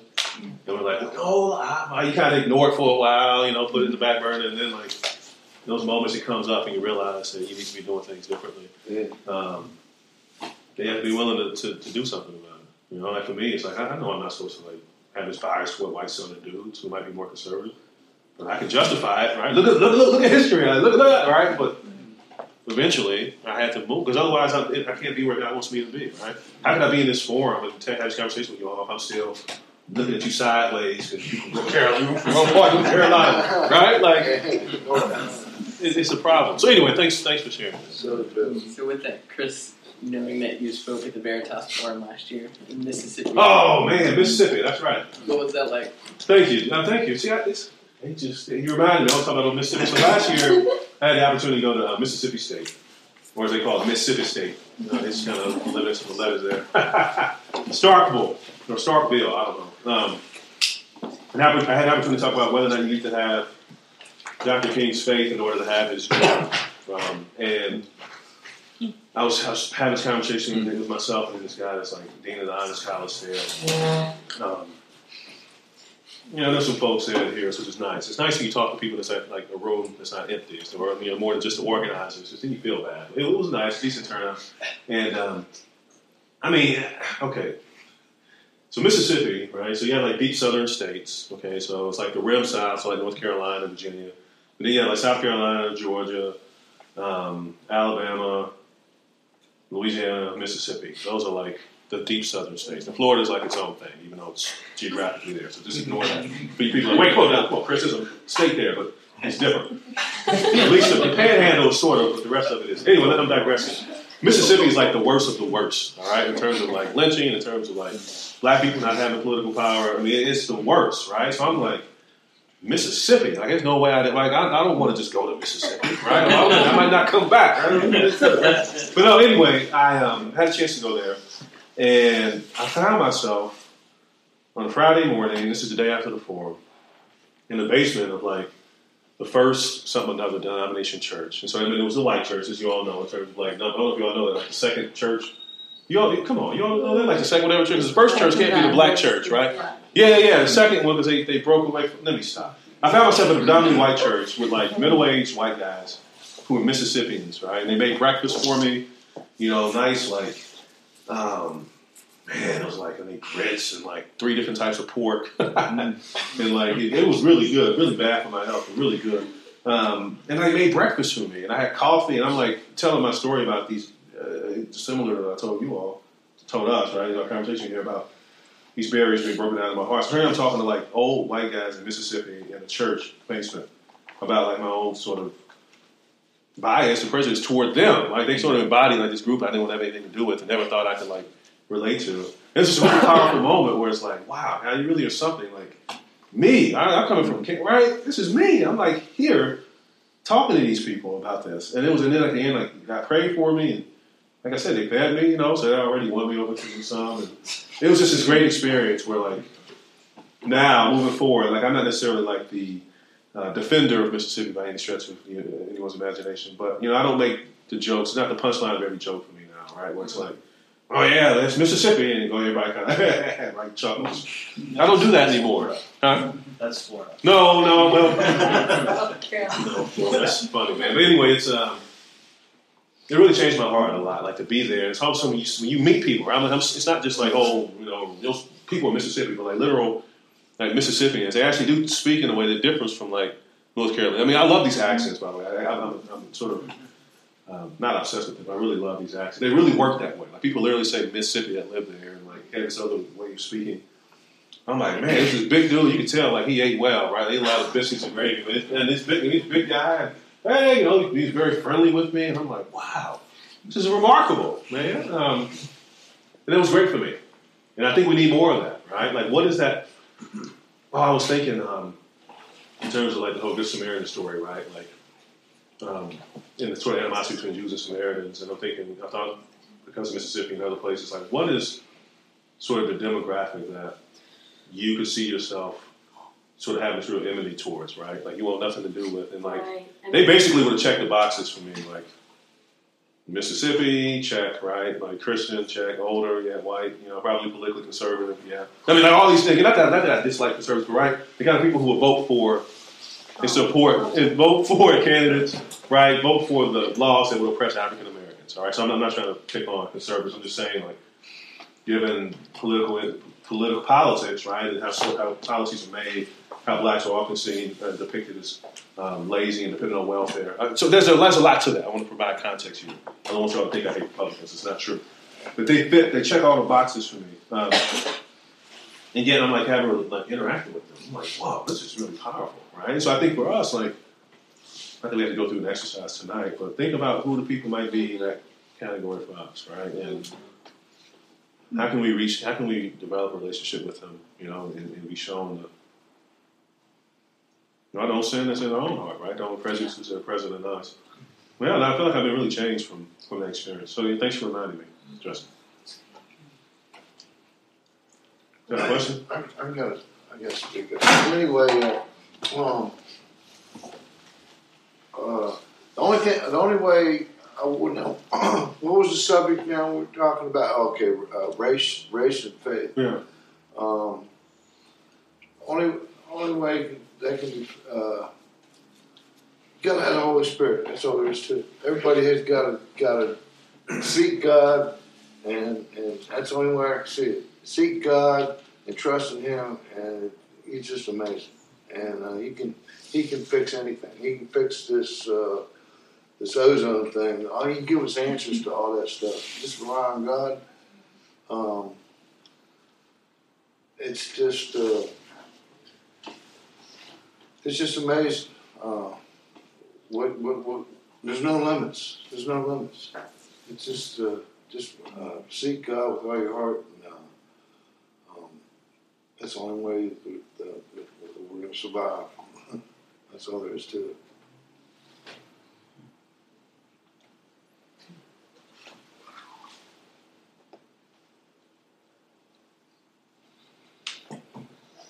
I'm gonna follow up on that. So this conversation that Love Chapel Hill's put on is something that probably was prompted by the Holy Spirit. That this is an issue that the church faces. I guess I'm kind of curious. Like, what are when we do pray about these things? Like, what are some of the things that have been moved in our hearts? They don't have to be huge things, but this conversation is just one piece of the puzzle. So, like, what's going on in our community or your guys' community?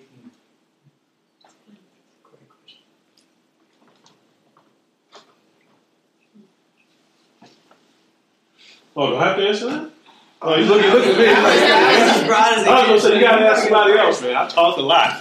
Goodness gracious. I'd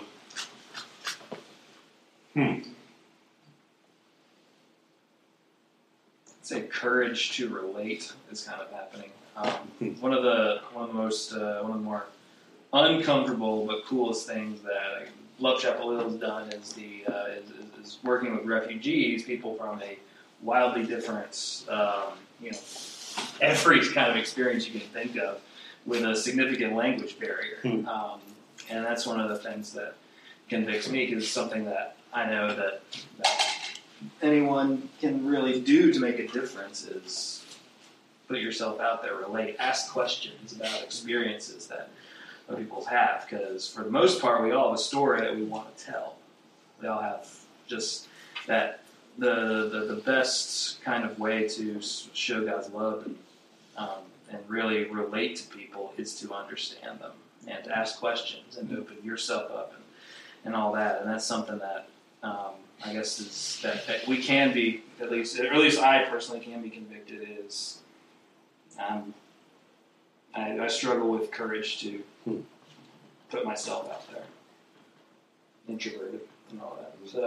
And that's something that Love Chapel Hill has definitely taken on, because it's tough. We have, I think, one person who could help us communicate with these folks. It can be awkward to be from such a very different point of view and life experience. But just forcing oneself to relate and to understand and to engage in the story of other people. That's a small step that one can do in one's own community, in one's own personal life. That's not, major protests when someone gets shot. It's just finding out people's story. Mm-hmm. On a personal level, I'm making an effort, knowing that I live here, that one of the things that I see that I have to do is leave to connect with people who are different. So I try to be intentional. Wednesday nights I'm out in Alamance County at a meeting on Wednesday. Now there's got to be some of this stuff here, but Orange County is getting more white. I don't know if anybody knows that. It's true. It's like the whitest county. We're really white, and we like that, and we want it to be white. I think that's, so watch out. Uh-oh. You're telling the truth. So I find for me, I have to make myself leave Carrboro so that I could have diverse relationships. Wow. I go to Durham to have meals with folks. Now I'm driving to Raleigh, but I still feel this is home.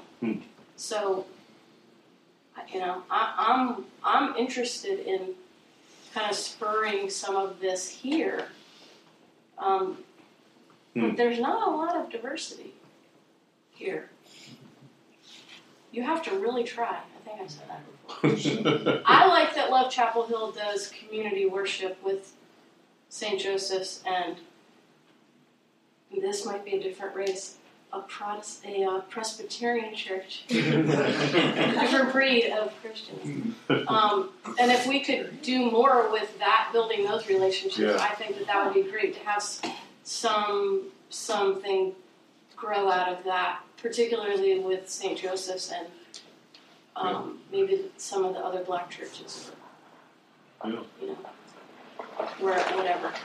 There are black people in Chapel Hill. I want to hang out with them. Yeah. Oh, go ahead. Go. So I like what Maggie said. I found a lot of value and a lot of growth in all three of our churches meeting. Talking about diversity, I work in IT, so I'm the minority. So that's been a really awesome experience. Most people I work with are Indian or Middle Eastern, and that has been every day is a constant cultural exchange.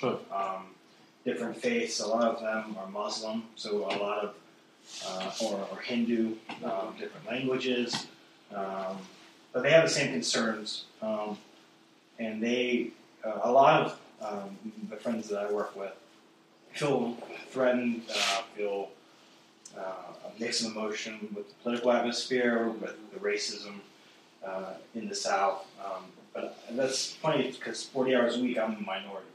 Here, so I don't feel very far. So it's like it's been really helpful, and it's been a lot of growth, and it's made me learn a lot about myself, where I've come from, values I hold, things I take for granted. So I think that, along with our church being intentional with other churches to share our stories, to share our worship, to share our lives, I think that's been very convicting and very rewarding. And I think a lot of us are trying, and I think that's the first step. And I think it's trusting the Lord past that and being willing to invest yourself in other people's lives, even if it's inconvenient for yourself, even if it's uncomfortable. So, I mean, we've kind of all said the same thing. But that's one experience that was very interesting for me. Was going out of school and just being a minority, never being one before. So that was, it's not like this, I guess, power struggle. It's just more like, more so like having to be intentional with what I'm saying, how I'm saying things, because of, I can't take things for granted. And I'm being aware of what thoughts I've had with ideas, what kind of, I guess, my whiteness, in a sense. Not that I'm ashamed of it, to be fair. In a sense, like, it's been very enlightening. I'll say that. To also answer your question, building off of Wesley's courage, I feel that a lot.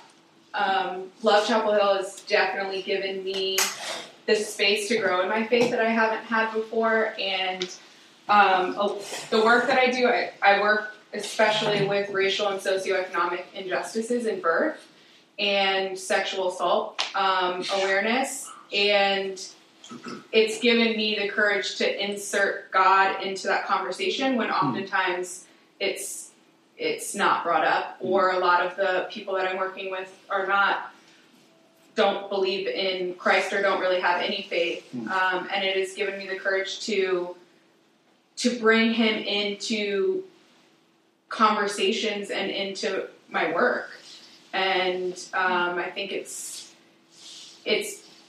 been really hard at times because I've really just seen people totally shut off and not listen, but the rewards of opening that space with people has been leaps and bounds greater than the sad moments when people shut off. So you gotta take a risk. Yeah.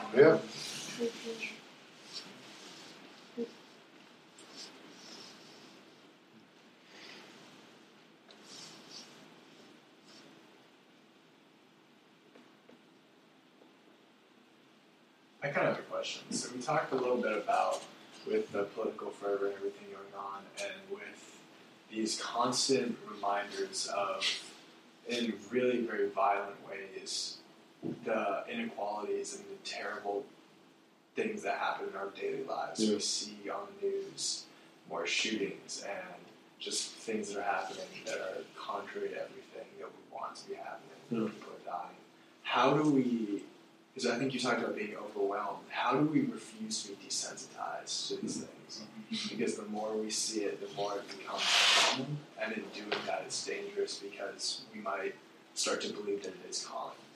And it's very uncommon, and it should never be that way. How do we remain desensitized to that? That's a good question. Well, that's a great question. I mean, you expressed the same things that you said already. So, like, for me, it's desensitized. I don't think I'm not desensitized really to the racial shootings. It's probably just, anytime I get in the car, I sometimes joke, it's like, I take the bus to work, and I kind of like that. Because I don't want to drive too much, man. With racial profiling, and more research is proving, well, I know to be true, just driving while black, especially as a black male, is be a pretty dangerous proposition, right? So I'm not very desensitized to it. So I think, again, relationship is really key here, right? When you are directly affected by someone you know is directly affected by something, it is very, very difficult to be desensitized to it. Yeah. And so, anyway, not that it's impossible, but like, in the same way that when I hear about somebody black getting shot, I'm like, dang, or I might even use choice language that I won't say here on the recording, but, right? Yeah. Because that's me, right? That could have been me. Or, like, I think about the Charleston 9, man, Dylan Roof, right, going to this black church and shooting people up. I'm thinking, that's the kind of church I went to in Kansas City. Mm-hmm. Not that I think I'd ever be desensitized something that bad, right? But it's like, it could have been my mom, right? Like, and I'm not saying other people weren't affected by that, but like that, I was brought to a very specific place. And so I think, when you know other people, whether it's other issues, whether it's issues in terms of physical disability, mental illness, all these other ways in which people's lives are affected, and they have these more difficult sort of experiences, disadvantages, or whatever, however you want to think about it. You are really, someone you love and care for is part of that, then it's really hard to just say, par for the course, right? And so I think that's a big part of it. I don't know, I tried to say more, but just to go back to something we've talked about a lot, I think that'll help you guard against that. So that makes sense. Thanks.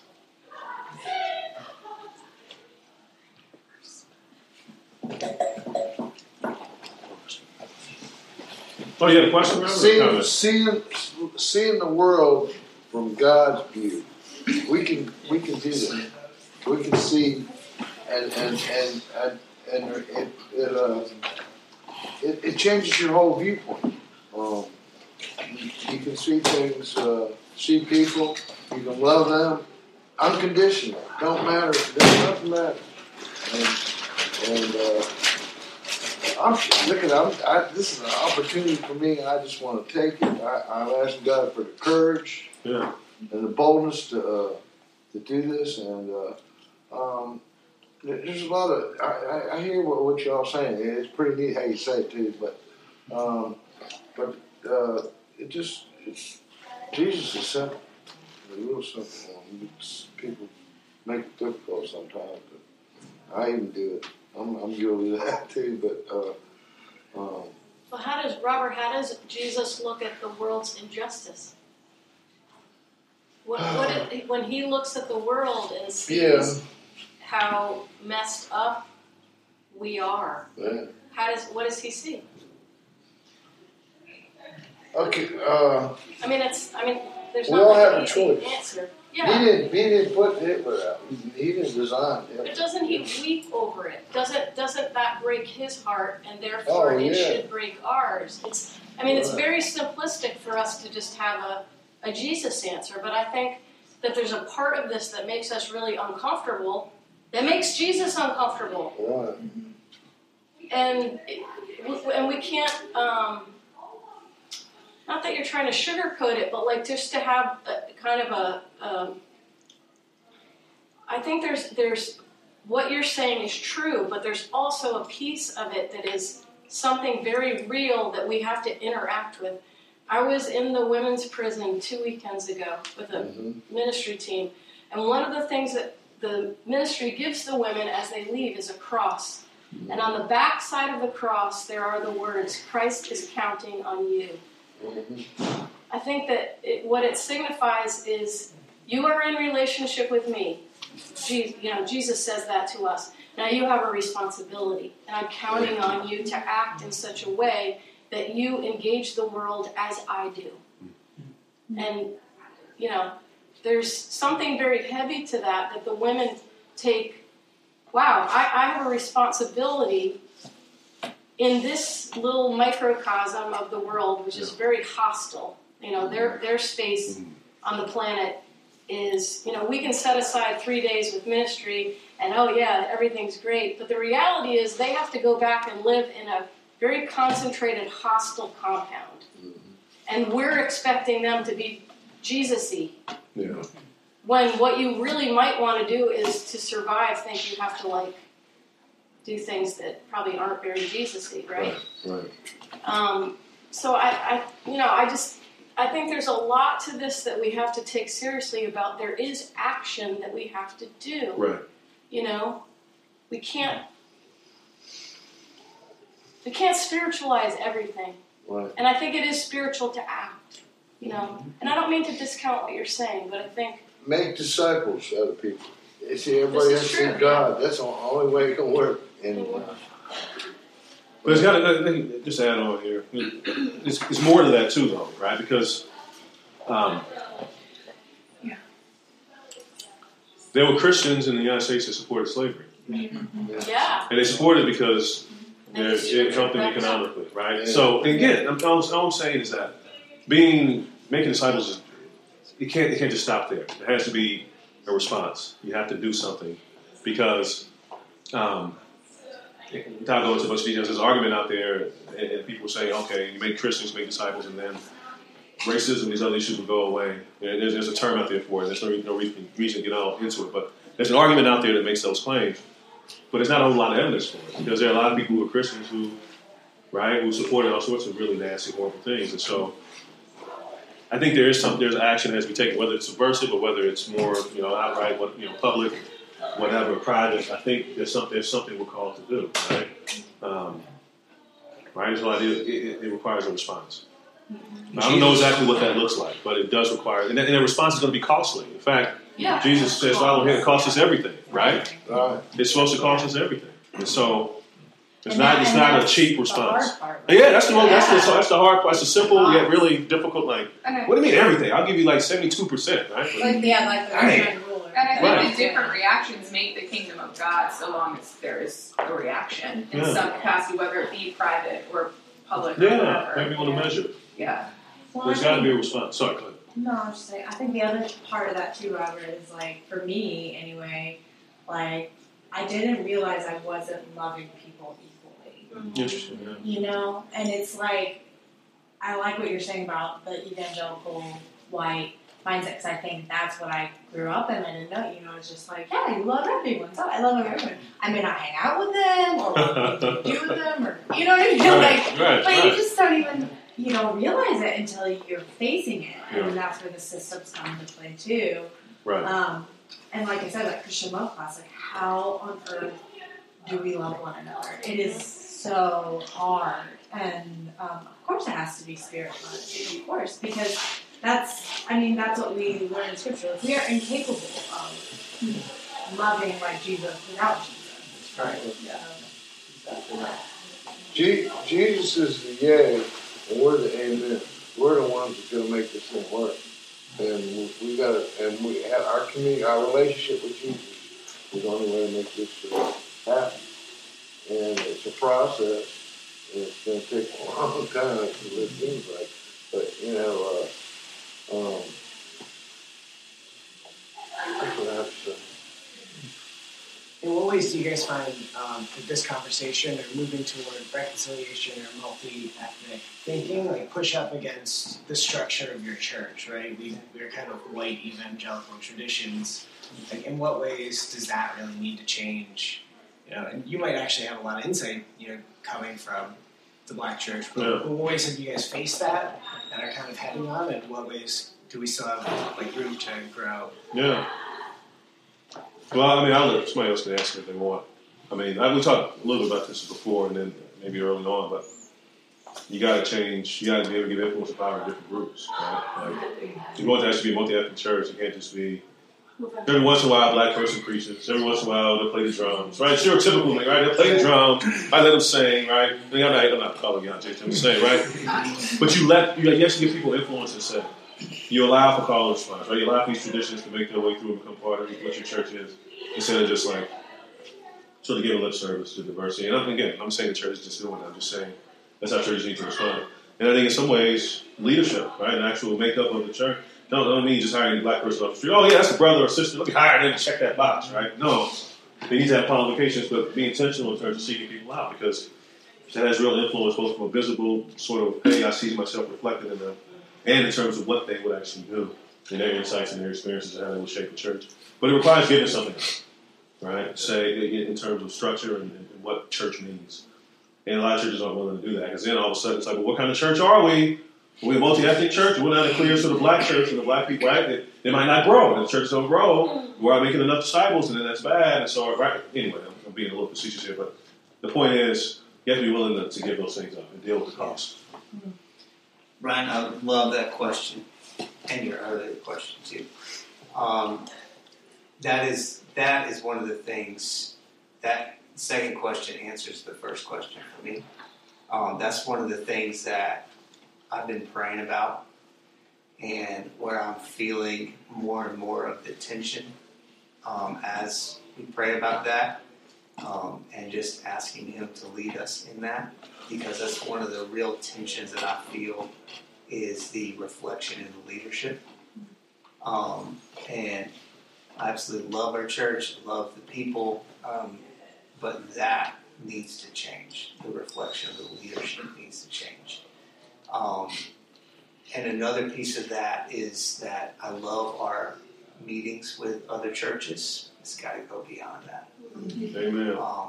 It has really got to move beyond it. And so one of the things that keeps coming up for me that, you guys have heard me say this probably 3 or 4 times or more before, but Micah 6:8, we love to quote that passage, do justice, love mercy.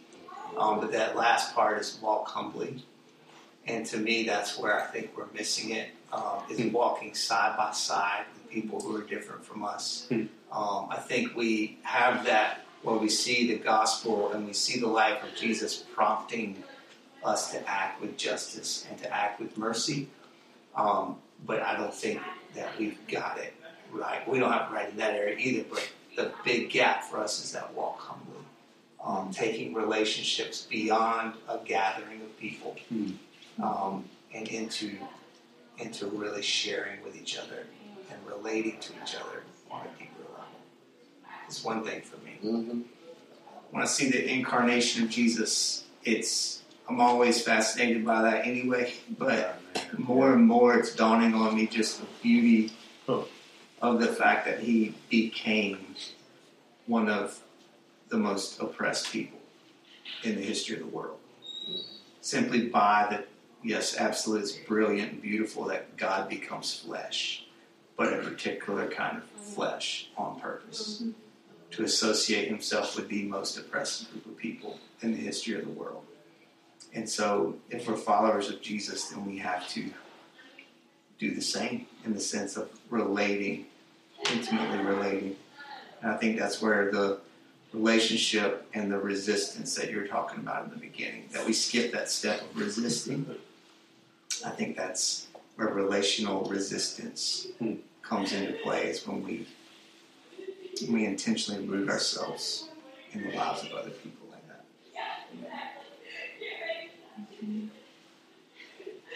So y'all pray for that, okay? Pray for what that looks like for us. I mean, we've been having that conversation and we've been praying about that. So help us.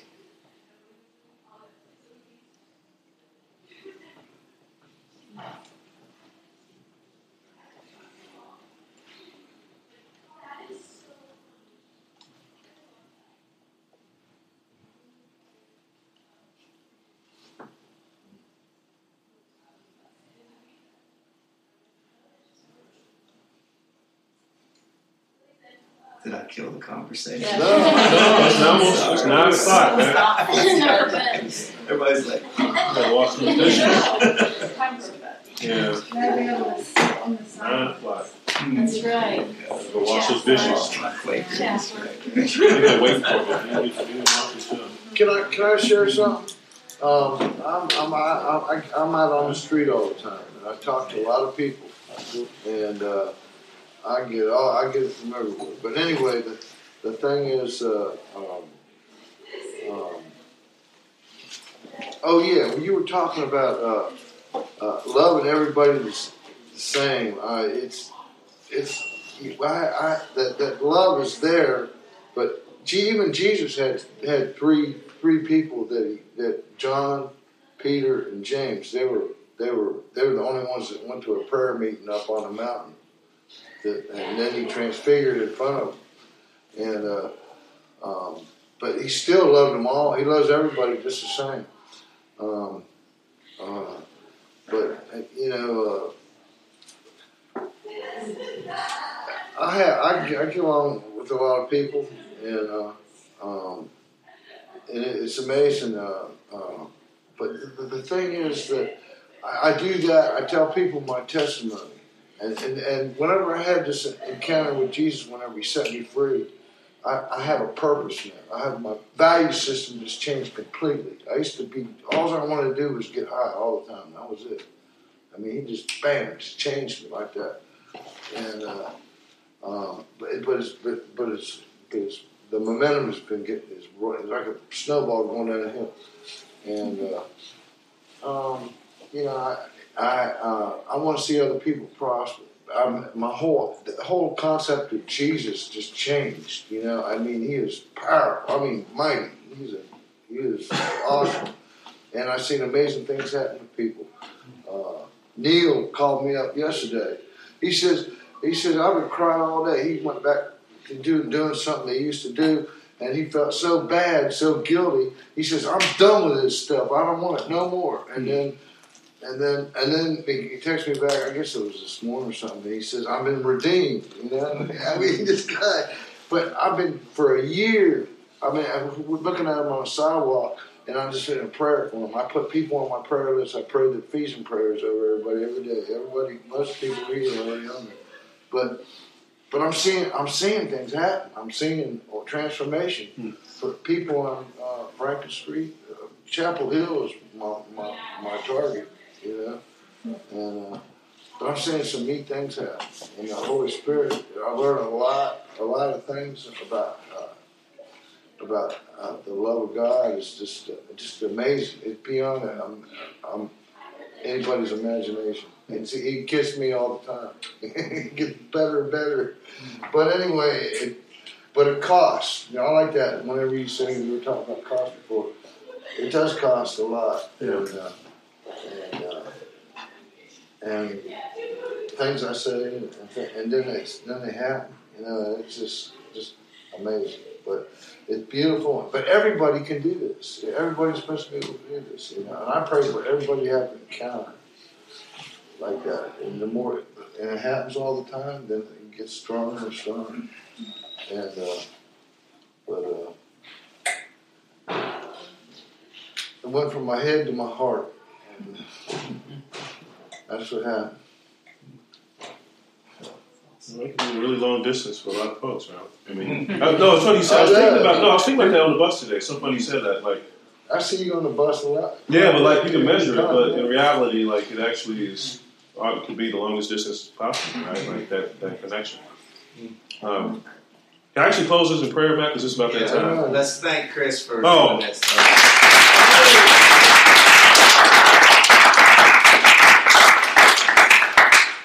All right, I won't pray like my uncle did at our family reunion before dinner, which I was pretty ticked at. I was like, come on, dude, take it all right. Lord, thank you for this gathering of people. Thank you for prompting them to show up and them responding and being here. Thank you for this opportunity I've had to talk a little bit about my own life and faith and how I've grown in you, the ways in which you showed me the error of my ways and made me become more of who you called me to be. For each person here, Lord, I pray that they be willing to act boldly. They be courageous, Lord. thinking about Joshua and Caleb, as they went and saw the promised land, and they came back and they actually the ones courageous enough to say, no, we can go and this is our place. They exhibit the same courage, Lord. This is really difficult. This is really hard. No matter what our background is, black, white, Latino, whatever, Lord, to think about how race and faith interact with one another. Yet you call us to examine this question, Lord, and to do something about it. Not merely to stay in our head, not merely to remain comfortable, but to take action. And so I don't know what that looks like for each person, but I pray they'd be willing to take those steps, no matter what they are. Be willing to pay the cost, knowing that you're more than worthy and that you're there with them all along, God. I thank you for this community. I thank you for the reconciliation that takes place in the body of Christ, the potential for reconciliation among your people, Lord. It's there. And just give us the courage to actually pursue it. In your name we pray. Amen. Amen.